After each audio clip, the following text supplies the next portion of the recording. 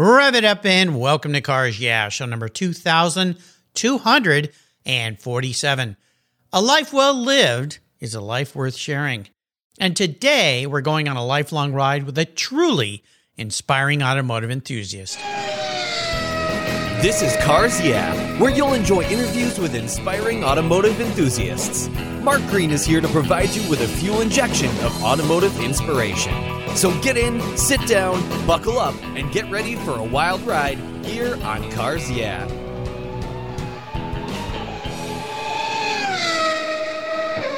Hello, inspiring automotive enthusiasts, and welcome to Cars Yeah. Today I'm in Los Angeles, California with a very special guest by the name of Raul Balkin. Now, his friends know him as Sonny. Hey, Raul, welcome to Cars Yeah. Do you have any gear, and are you ready to release the clutch? Yes, I am, Mark. Thank you very much. You're welcome. We're going to have some fun today. Now, before I give you a proper introduction and we talk about this wonderful book you've written about your life, what's one little thing, this might be hard to answer, one little thing that most people don't know about you, Sonny? I think my heritage, my background, my Belgian background, and my engineering grandfather, et cetera, my military officer father who retired as a full colonel. And, and living in Italy as a young boy, et cetera, they don't really know that. You went into that a bit in your book. I did. I went, I put a little family history in there, Mark. And the other thing is that, I grew up during World War II because I was born in 1936. And so I lived in Italy right after the war. I always say right after the smoke cleared because my father took us over there and we lived in Naples. And it was a totally different time in the world. And I think when I saw war-torn Europe, and I wrote a little bit about that in the book, I came back with a different perspective as a young boy about what the future would hold in the U.S. and saw that as a golden opportunity, as I said in the book. When we left, the Mediterranean coming home on a troop ship through the Straits of Gibraltar and into New York Harbor and saw Statue of Liberty, I was an excited kid. Wow. What a life. Well, allow me to give you a proper introduction, and we're going to talk more about this spectacular book. Raul Sonny Balkin grew up in Los Angeles at a time when it became the epicenter of American motor racing. Nurturing a vast talent pool of people who influenced as a teenager, he successfully competed with his home-built Top Fuel dragster he lovingly called Bantamweight Bomb during the formative years of the sport. And with Lance Reventlow, he worked on the famous Scarab sports cars and was standing in the dyno room when the team's All-American Formula One engine was fired up for the first time. A period as Jim Hall's crew chief and a close association with Carroll Shelby added to this know-how that guided him towards becoming a successful entrepreneur and led to all that followed. Sonny's life is outlined in his autobiography published by our friends in Evro over in the UK, and it includes co-authors Jill Amadio and past Cars Yeah guest Pete Lyons. This engaging memoir from one of Americans' racing unsung heroes is a very personal history of momentous times and places in which you meet the who's who of West Coast racing. And today, he's a young 86 years old, retired, and enjoying a life. We'll hear a little word from our sponsors for a moment here before we come back. So buckle up the seatbelts. We're going on a ride with Sonny, and we'll be right back. Okay.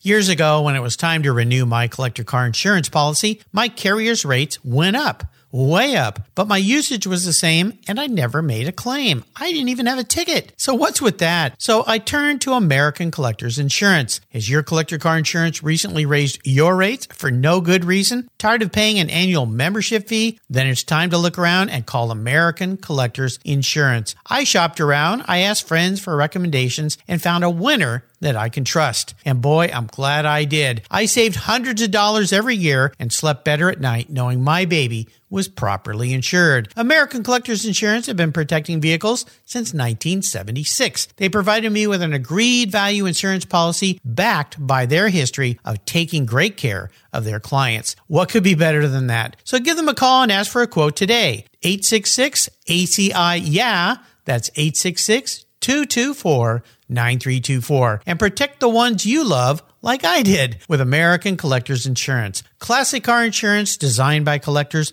for collectors. For several years now, you've heard me talk about Linkage Magazine. I've been a subscriber since the start. They're talented and creative team brings you a spectacular publication and website that shares the automotive passion from a worldwide perspective. Linkage is about driving, restoring, collecting, and first-hand experience at collector car auctions and more. They bring you real-world values plus rational, experienced opinions on the current markets. They cover the automotive world and the people who share our passions. And Linkage Magazine has grown, mailing you 6 issues annually. Join me on this journey with Linkage. They're geared for the automotive life. You can subscribe at linkagemag.com. So, Sonny, we are back. So, we could talk for hours about this, and I don't want to give the whole book away because it's 320 pages, but it is fascinating. But I want to touch on little bits of this. So I want to go back to the beginning. You talked about coming to the U.S. as a little kid. Let's talk a little bit about your drag racing years. Then we'll dive into the Scarab years, time with Carroll Shelby, and an incredible lineup of people. But let's go back to the beginnings of what got you into cars. Mama. Mama. I say that because there was a place here called Culver Boulevard, and we lived in Playa del Rey, as is said in the book. And we were driving home one night from the movies, and this young fellow came up to my mother. And, in those days, they had running boards on their car, and I think we were in a 35 Pontiac or something. That's the wartime stuff, right after the war. And so he came up, and he said, "Ma'am, do you mind sitting back a little bit?" He says, "We've got a speed contest going on here." Oh, wow. And, we don't want anybody to get hurt, so let's just be, and it'll be over in a little bit. So we stayed there, and we watched street racing. Wow. And from street racing is how I got smitten. I'd hear those, in those days, flathead V8s, they all had a lot of accoutrement, like Vic Edelbrock Sr., whom I knew, had cylinder heads, and they had intake manifolds, and some of them would have 2 carburetors and 3. And I would look at those engines and the headers and everything, and they were in 32 Roadsters or hot rods, and I go, wow. And as a 13-year-old, I got excited, and the noise and the sound. I just was driven into motorsports heaven. Not motorsports, but petrolhead heaven. Well, yeah. Well, let's start with the drag racer. And I mentioned at the beginning, you called it the Bantamweight Bomb. What was this drag racer like? Well, actually, I was a pioneer in drag racing at Top Fuel, but there's a big history there with some special people. But it was named Bantamweight Bomb by Drag News because it was such a light car. I think it weighed 1,200 pounds, as we said in the story, which was really light at the time. Yep. And you could look at pictures of cars in the 50s in drag racing, and they were really primitive. As a matter of fact, in my book, there's a primitive one that I happened to be my first ride when I was a young kid. And it was Ed Donovan and Frank Startup, but Ed Donovan is the key guy because he became Donovan Engineering, which came up with the first aluminum Hemi block and so forth and so on. And so he was a drag racing pioneer beyond repute, and he was my mentor.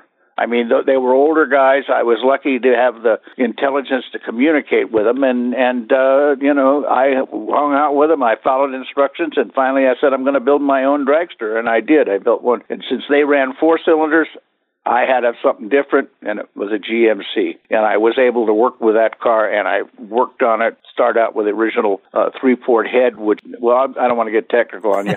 And then and I ran it, and there's pictures in the book of starting out in drag race. I think I got up to 136 miles an hour with it at the drags, but I was running 100% nitromethane, which was new stuff in those days. And it was tricky. We had a lot to learn about it. We used to call it, when we'd fill it up, what'd you do? I put the can, the lid, and the label in it. Well, you went on to become quite a drag racer. Well, I was very successful with it, and I was doing it a long time, and I developed it up to where I put the famous Wayne 12-port head on it I was able to get from Bob Torres, by the way, or Harry Warner, who had worked with Wayne Horning originally. And then we had individual intake ports, individual exhaust ports, and I thought I had died and gone to heaven because I had more air coming into the engine. I could control the compression ratios a little easier. And I was able to work with valve timing better, and I was able to work with everything. And then I had another mentor. His name was Ed Winfield, the famous cam grinder and carburetor builder from the 20s. Yeah. And so we used to call him the old man. And every Saturday afternoon, I'd go down to Glendale, all the way from West Hollywood, where I was working in Warren Olson's shop on, the original Scarab. This is before the original Scarab because Lance raced Maseratis and Coopers. And Warren Olson was the Cooper distributor for the USA. So we distributed Cooper Formula 3 cars, which was a training car for Formula 1 in the old days with 500cc motorcycle engine in it. So I had one I set up for Bruce Kessler with a Norton in it. You probably heard of the Norton. And I was running it on pure methanol because I had a lot of experience with fuels. And Bruce was very successful in that car. And then we also had Cooper Climaxes, which were rear-engine sport cars with the Coventry Climax engine in the rear, which was built by the British as a fire pump engine during the Blitz. And, it was produced a fair amount of power. I forgot what it was. I mean, we didn't put them on the dyno in those days, so to speak, because it wasn't always easy to hook up and it was expensive. But Lance had one of those, and they also had a Maserati 2-liter. And that just got him smitten. And in the book it says about Bruce Kessler. Bruce Kessler and he were buddies, and they came up with Lance went to England with Bruce, and they were talking to Brian Lister about, his car and building her car, and Lance was in there talking to him. And Lance was a very forward thinker. He didn't have a degree in engineering, but he was a very smart man. And he was my contemporary, by the way. He would be my age if he were alive today. And he would go back, and he talked to Lister, and he just came back to Bruce. He said, I'm going to work with this guy. I'm going to build my own sports car. And he came back to the U.S., and the Scarab was born. Well, let's talk about the Scarab years, because the Scarab is one of those vehicles that is just magical. How did you get involved in all of that? Well, because of him. I worked at Warren Olson's shop, as it says in the book. I mean, I worked at other places, but I said my lucky day was Warren Olson came in and found me, and I was working with a fellow called Bud Hann, who was a sweetheart of a guy who worked on a lot of British cars like MGs and Jaguars and Austin. Well, I don't forget the Austin Healey wasn't even around yet. And we worked on those cars, and I came as a young apprentice because Ed Donovan got me the job. And I dropped out of high school. I was so enthusiastic about it, as I said in the book. But I became very good at it, and so therefore Warren Olson came by, and he said, I actually worked for Pete Clark, who was Rex Mays' mechanic. And then he came by Pete Clark's shop, and he came in chatting with me. And he said, I'd like to hire you. And he had a shop on La Cienega Boulevard. Restaurant Row area, we used to call it. And he was working on Porsches and, of course, naturally other imports, for, AMGs and things. But he taught me all about Porsches because he was trained in it. So I could take a Porsche apart and put it together in my sleep, including the old Herth Crank twin camera. But it just, Warren was a very special guy. He was trained by German mechanics, and he worked for Johnny von Neumann. I mean, I say it in German, but people know him as von Neumann. And he became the Porsche distributor and the Volkswagen distributor for the United States because it was an infant car in those days. He had a gas station out in the valley. And out of that came the distribution system for Volkswagen and Porsche. Is there anybody you don't know out there in the car world? Oh, my gosh. I got to tell you a funny little story. I used to have friends in racing from Indy guys and drag racing guys, and they used to call me the Great Racing Sonny Balcaine. So, as a kid. So I was always happy about it because I lived and breathed it. I was totally passionate. I love motorsports. I mean, if I could see better today, I'd be out on the track. I'm taking my wife out to the Porsche experience in a couple of weeks, and she's going to drive a 911 around the track. Oh, nice. Well, it's quite spectacular. Now, another character that everyone will know that you ended up hanging out with and doing things with is, of course, the great, legendary Carroll Shelby. Well, that was a story unto itself. Shelby was a piece of work, as we used to say. And, I loved him. A lot of people didn't. And, people have their different views of him. But first off, he didn't have any money, and he wanted to make money. And you can't blame him for that. He was entrepreneurial, as we talked about in our preamble out there. And he started putting it together. He was a sports car racer. I had known him actually before he won Le Mans because he was a friend of mine's.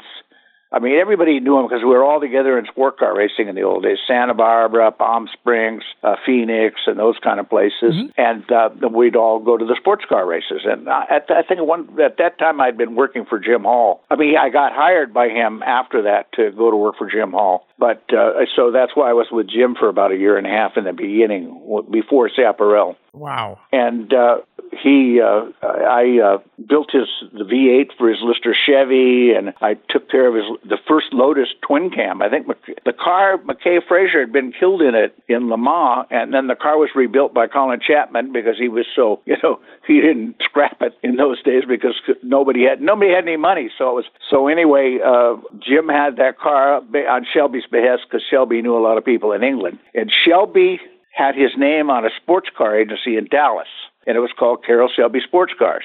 So I became the chief race engineer there because Carroll came over and hired me as a young guy because I was a skilled drag racer at that point, and I really knew what I was doing, and so he hired me to be Jim Hall's crew chief at the time. Wow. So I was the chief race engineer. And Jim would take these cars out and race them that they sold in order to get customers. And the Hall brothers family had the money in the business, and that's why it was able to do it. But it had Carroll's name on it. Carroll had been a good driver in the U.S., and he had not yet gone to Le Mans. I think it was 59 he went to Le Mans, and he won Le Mans. Mm-hmm. So when he came back from Le Mans, he had, of course, heart conditions, as we all know historically. He had to suck on nitroglycerin to keep himself going. And in the process, he was looking around for things to do. And, of course, I was a hot rodder living here in West Hollywood at the time, near Warren Olson's shop. And that's why I was part of the old Hollywood scene, in those days, and knew everybody. And as Bruce Kessler wrote in my book. But the big thing is that he came into town doing that, and he saw that Peterson Publishing was on the corner of Sunset Boulevard at that time. I knew Pete when he had it over on Hollywood Boulevard, but he had it on Sunset in La Cienega, and there was a little coffee shop called Ben Frank's. So he says, "Come on, Sonny, I want to talk to you. Let's go to lunch." So this is before the Cobra Ending. He started a driving school. Okay. And so he says, "I'll get lunch." And he opens these envelopes and takes out the dollar bills. People said cash in those old days, and he bought lunch from his stack of mail that he had received for driving school inquiries. Oh, my gosh. That's how he did it. But, the rest is history. And he became a good friend of Peterson's. Yep. And the one thing led to another, and then he started hanging out with the hot rodders. And we're a very special lot, as you know and have read. And so we just are very creative people going out doing our own thing. I mean, the guys that were doing things in those days. And he got involved with them, and then he came up with the idea. I think Ray Brock, who worked for Peterson, told him about this, at this time, this little 221 cubic inch shallow core, which meant that the casting wasn't as wide and the total entity wasn't as large, V8. Mm-hmm. And he said, Carol, that'd be great to put in one of those, and we used to call them sporty cars, in one of those little sporty cars. This is about 60, 61, something like that. And so he got one of those engines, which later became the 289, by the way. I'm just saying this is the basic engine. Right. But it started out as a 221. Ford made it to fit in the Falcon. Oh, yes. Okay. Yeah. And I think McNamara was running Ford Motor Company at the time. But anyway, followed through with it. My friend Dean Moon at Dean Moon Equipment, the one that made all the hubcaps that he's most famous for, but a lot of other stuff. Of course, another big fuel name. Tanks and everything else. The first Cobra was assembled and put together right there at his shop. Wow. At Dean Moon's shop. Wow. And then Carroll started trying to sell that. He was going to sell that. No Ford Motor Company involvement at that point. But then I think maybe somebody like Rock or somebody who was really sharp, Peterson's one of Peterson's editors, the editor of the Hot Rod at the time, or publisher of Hot Rodder. But in those days they called them editors, and then later on moved them up to publishers and then had editors. But he was helpful to Shelby, and he liked Shelby. So that helped that thing move along, and then Carroll went out and started, promoting Ford. The rest is history. As they say. But Pete Brock, by the way, ran his driving school in Riverside at the track. Oh, that's Pete right. Brock lived out in Riverside, and he would take those people around the Riverside racetrack and teach them how to drive. Man, I mean, the list of names, you've thrown out a lot of names. There's a lot more, but a few more here. Chuck Day, you mentioned Kessler, Warren Olson, Dick Troutman, Tom Barnes, Phil Remington, Ken Miles, Leo Goosen, Jim Travers, Frank Kuhn, Ed Donovan, of course, the great Peter Brock. I mean, do you ever look back on your life, Sonny, and go, wow, I got to be around some very inspirational people? Well, yes. At the same time, I took it as I'm not trying to be arrogant, but I did my own thing. But I was never in front. I said to Chuck Day once, I said, Chuck, how come this is later in time, and I was a successful entrepreneur in selling my pieces. And he said to me, I said, why am I never in these pictures? Because you were always working. You're the guy getting the stuff done. Yeah. I was getting it done. I guess funny. that's why they call me an unsung hero. But, it's just, I was motivated by the job. I'm an entrepreneur like you and I talked about. Yes. Well, I wanted to touch on that a little bit. You and I had a wonderful pre-show chat, and we have a little bit in common in our background. I was in the catalog business back before the internet. I know. And you were as well. Can you talk a little bit about the business you created out of all of these relationships and your entrepreneurial side?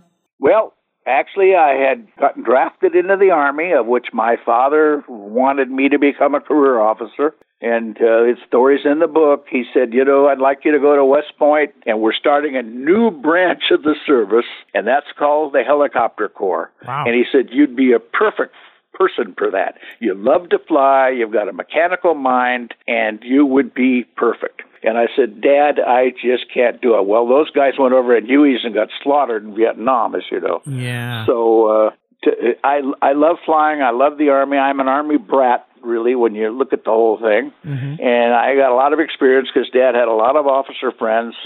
And I don't know. All I could say is that basically that kind of got me started. And then let me go back. After the Army, I came back and went to work for a fellow called Bill Doheny from the Union 76 Oil Company, the famous Doheny family. Oh, okay. And he had a sport car agency on Sunset Boulevard, and he didn't sell Ferraris because those came through Chinetti in New York, but he sold Oscars and what the hell else with the other little car besides the Oscar? I'm blanking on it now. A little 4-cylinder.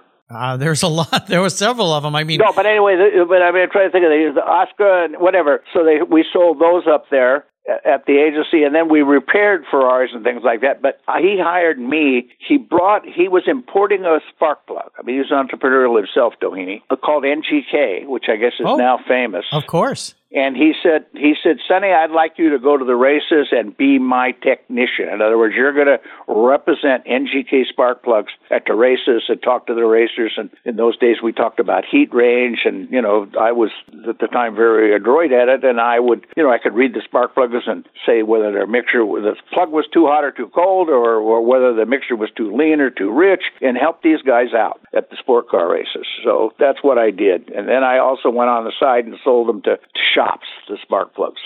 So when I was working for him, I came up with the idea. This little Corvair came out, and I thought I had this Porsche experience, of course, coming out my ears, and I thought, boy, I don't want to call it the poor man's Porsche. I said, this is it, this little rear engine car. Yeah. We've got something here to work with. And so I took that Corvair and I said, it needs more carburation. I knew that right away. It needed a lot of things, but I'm not going into the details. So I thought, because I'm a hot rodder, I'll come up with better and bigger and better things. Yeah. And I invented a manifold in which I patented to put a 4-barrel carburetor on it.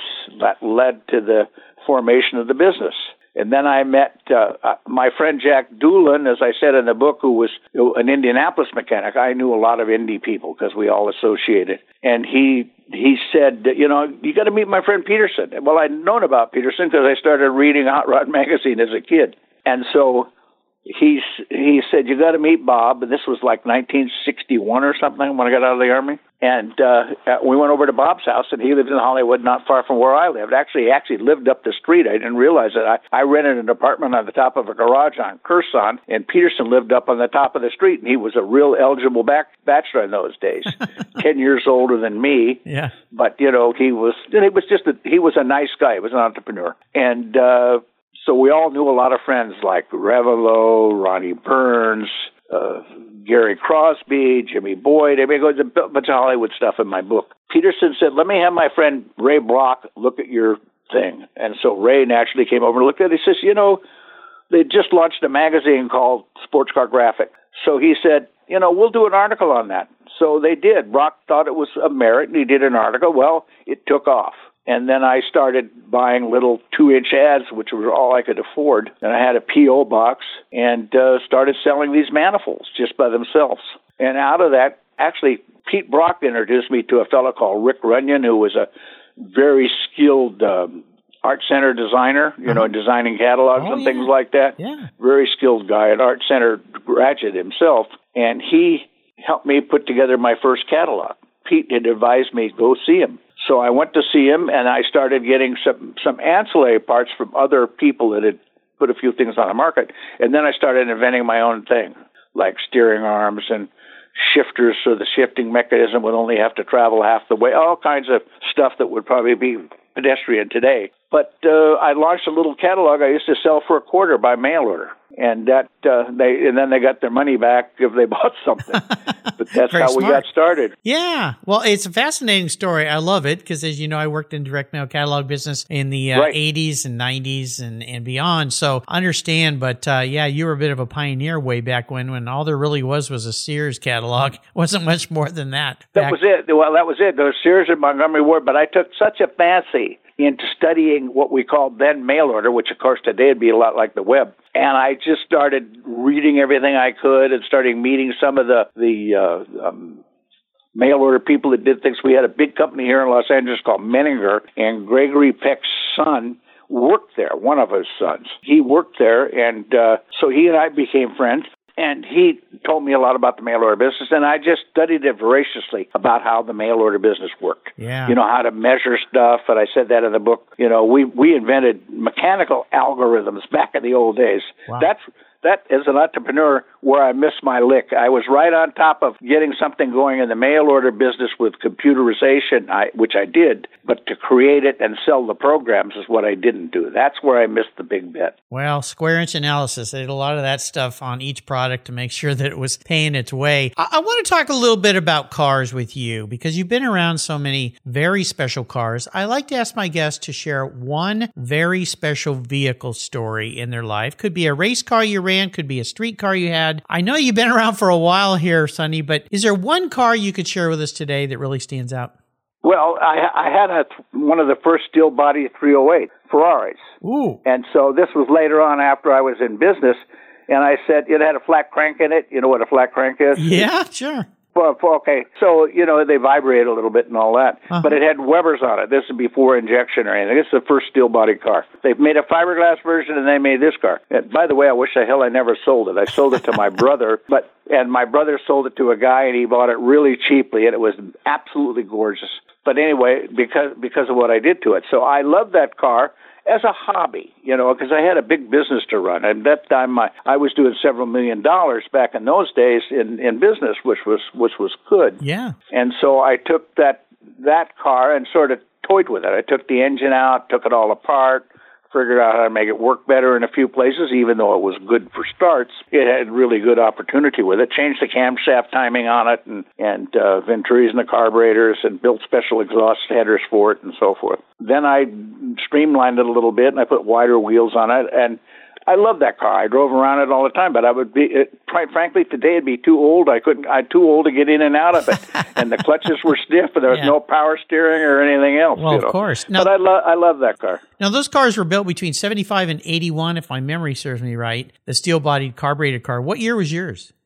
Mine car was a 78 or something. 78. That makes sense. That makes sense right about that time. It was the first steel-bodied car, and I bought it from Modern Classic Motors in Las Vegas, who was Bill Hara, whom I knew, the big car collector. Bill Hara, wow. And he had that agency on the side. I just bought it from him. But I had a successful business here in Los Angeles, and I had that, and it was a great car, but I also had, as a young kid, I had a 38 Chevy sedan that I drove everywhere. Yeah. And heated that all up, modified the engine a little bit. And a buddy of mine and I built dual exhaust coming out one side like in Europe, so you had two exhaust pipes. And, we did. That was also, I've had a lot of favorite cars when you come kidding. I like the term heated up. Nice way to say that. I think that's pretty cool. So this is a very unique question for you, Sonny. I'm guessing no one's ever asked you this, but you got to think a little hard for me here. I'm a car psychologist. If you were reincarnated as a vehicle, this isn't what you want to be, though. This is how you perceive your personality as some kind of car. Makes the question a little more challenging. What vehicle would you be, but more importantly, why? Well, I drive an E63 Mercedes. That should tell you something. I love that It would car. be something fast. Well, it's fast and responsive and yet docile. Yeah. So I have a docile car that's, relatively comfortable to drive. Of course, the suspension's kind of stiff on it. I mean, I could stiffen it up with a turn of a computer switch, but it has the power I need. So I'm still a driver. So when I get inside a car and I'm in traffic, like I taught my wife years ago, I said, quit following that car, go around him. That's what we do. That's what we do in race cars. We don't wait for the slow guys. We get around them. But anyway, I had that attitude about it, and I love that E60. I still have it today. It's a 2015, but it goes like stink, as we used to say. But what I like about it most, Mark, is responsive. I want responsiveness. I want something that'll handle, go where I point it, and give me control over the braking system and be able to use that engine when I need it for the power when I want it. Why am I not surprised at that answer, Sonny? An old racer. That makes sense. Well, I'm basically a hot rodder, and, the hot rodders, it never goes away. I know. That's absolutely true. Now, I like to ask all my guests for a reference to a great book. Of course, today we're going to refer to your book. You listeners, the title of the book is Raul Sonny Abalkin. It's by him, and he's got some co-authors, Jill Amadeo, and of course, Pete Lyons, who I know well. He's been on the show before. Hopefully, we're going to get both of those two back on the show to talk about their involvement, so we can learn about you, Sonny, from their point of view. This will be kind of interesting. But today I'm going to enable you to go on what I call the ultimate drive. Now, this is a fun thought. If I could put any car in your garage that you could take out and have a fun drive in, you could do that. So I'm going to pay for it. Don't worry about the cost. You can take anybody with you, even somebody who's no longer with us. So that opens up the world to this incredible selection of people you've worked with, and you can drive anywhere in the world. So the magic wand is waiting for you, my friend.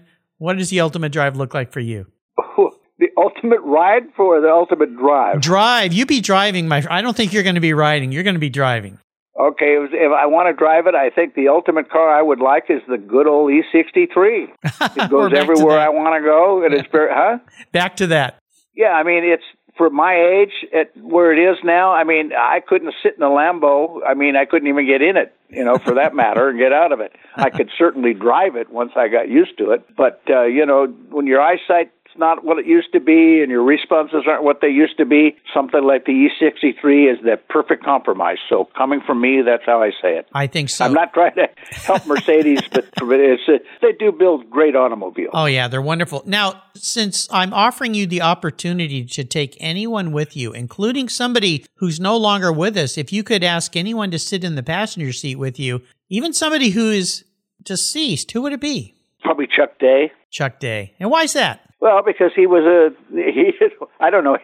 me or whatever. He was a good friend, a very close friend. Yeah. And he'd say, do this, do that, and he had his nicknames for me and all this stuff. And, of course, I was a kid compared to him. But, he and I used to travel around quite a lot. That's why I liked him special, and I really miss him. I think he died in 2008. And I remember one time we went down to San Diego, and we took the Formula 2 car, which was a 1,500 car Cooper, rear engine Cooper, which later became Brabham made it into a Formula 1 car with a 2.5 liter. So we had the 2 liter. We were down there driving. Chuck takes it down there and he puts me in the seat. He says, okay, strap up, put your goggles on and go for a ride. I mean, that's the kind of guy he was. So he participated in, I think it was like 5 or 6 Grand Prix races driving a Scarab, right? In a Cooper? Well, yeah, unfortunately, and I said so in my book, I didn't get to go because Uncle Sam Spinus drafted me. Yep. It took me right out from beneath the whole project, even though I'd worked on the Formula 1 project from the beginning. And it was, we went to Europe with it and failed dismally. And Chuck drove well over there. I mean, there's a lot of reasons why, and we're not on an engineering basis to debrief it now. But my own estimation, being, scientifically oriented, we would have, I'm sure we would have done something, but the money got withdrawn and we didn't. But we were the first American Formula 1 car because Lance insisted on that. Yeah. That everything be American. Amazing guy. I mean, he was born back in 23. He served as a paratrooper during World War II. What a history that gentleman had as well. And the fact that you guys were friends. Oh my gosh. Yeah, that would be fun to bring. I was a very close friend to Chuck. And his brother Harold, I don't even know if Harold's still alive, but Harold was a Marine Corps major, I believe, and he flew in Korea, and he was a jet jockey. He flew the P-51s and then the F-86s, and he used to fly, as I said in my book, the Company 310 all the time, and I had a little thing about a trick that Harold did to us. We're flying back from Nassau, the Bahamas, which was a big race, and anyway, the people read it, they'll get a kick out of it. Well, but Harold, the Day brothers were special people. Yeah. Well, I'll tell you, listeners, this book, if you love racing and you'd like to hear it right from the lips of a guy who lived it, you got to get your hands on Sonny's book, again, titled Raul Sonny Balkeen, printed by our friends at Evro over in the UK. I'll put links on Sonny's show notes page. Sonny, you've taken us on a very little window, a fun window into your life. The book opens up an amazing story. It's just absolutely spectacular. Before I let you go, would you share maybe some words of inspiration, maybe a mantra of some kind, or some type of life-learned lessons that you could share with us as we're into the new year? And I outlined that in the book, by the way, and that's what Peter was excited about from England. But I feel, having been in business like yourself, and having been in motor racing and so forth, that I'm very scientifically oriented. So, it's trial and error, scientific method. So whatever you do, be curious. Be constantly curious, work in your passion, and work with people that know what they're doing. And if you're with people that don't know what they're doing, you've got to be able to separate them out and get them out of your life. Yeah. And then you deal with the people that know what they're doing. And you can really recognize that. You really do. And I think with wisdom, your life really would. But I like to say always remain intellectually curious and constantly keep learning. Absolutely. Great words of wisdom as we enter into the new year here. I want to do a shout out. Thank you to our mutual friend, Judy Stropus. Judy, once again, you brought me a gem here on Cars. Yeah. Sonny is absolutely fantastic. I'll put a link to the book, all of you out there. And I always remind people, books make great gifts for your buddies and pals too, because they bring real life adventures, in this case, to light. So, get your hands on Sonny's book. Hey, Sonny, thanks for being so generous today with your time and your expertise, and for sharing a snippet of a life well lived. Until you and I talk again, my friend, I'll see you down the road. Thank you, Mark. You're welcome. If you're listening to this program, there's a pretty good chance you believe what I believe, that the collector vehicles we love are more than just a means of getting from one place to the other. They're a part of our culture, our identity, and as a people, they bring us together at vintage races, classic car auctions, and 1,000-mile rallies. That's why I support the RPM Foundation, which exists to ensure that the critical skills necessary to preserve and restore these important vehicles aren't lost to time. RPM stands for Restoration, Preservation, and Mentorship, and their goal is to inspire the next generation of vehicle restoration professionals through its outreach programs. And they include Shop Hop, Off to the Races, the RPM Future Class, and many others. These programs engage talented young people across the country and connect them with mentors and a variety of opportunities in the industry. For more information on how the RPM Foundation is driving the future of collector vehicles skill trade, visit rpm.foundation today. Thank you so much for joining us on today's ride here at Cars Yeah. Drive on over to carsyeah.com to find show notes and inspiring automotive fun. Download your free copy of Filler Up, a fun book filled with gorgeous photographs of fuel filler fun, including quotes from more inspiring automotive enthusiasts. Download your copy today, and we'll see you next time on Cars Yeah.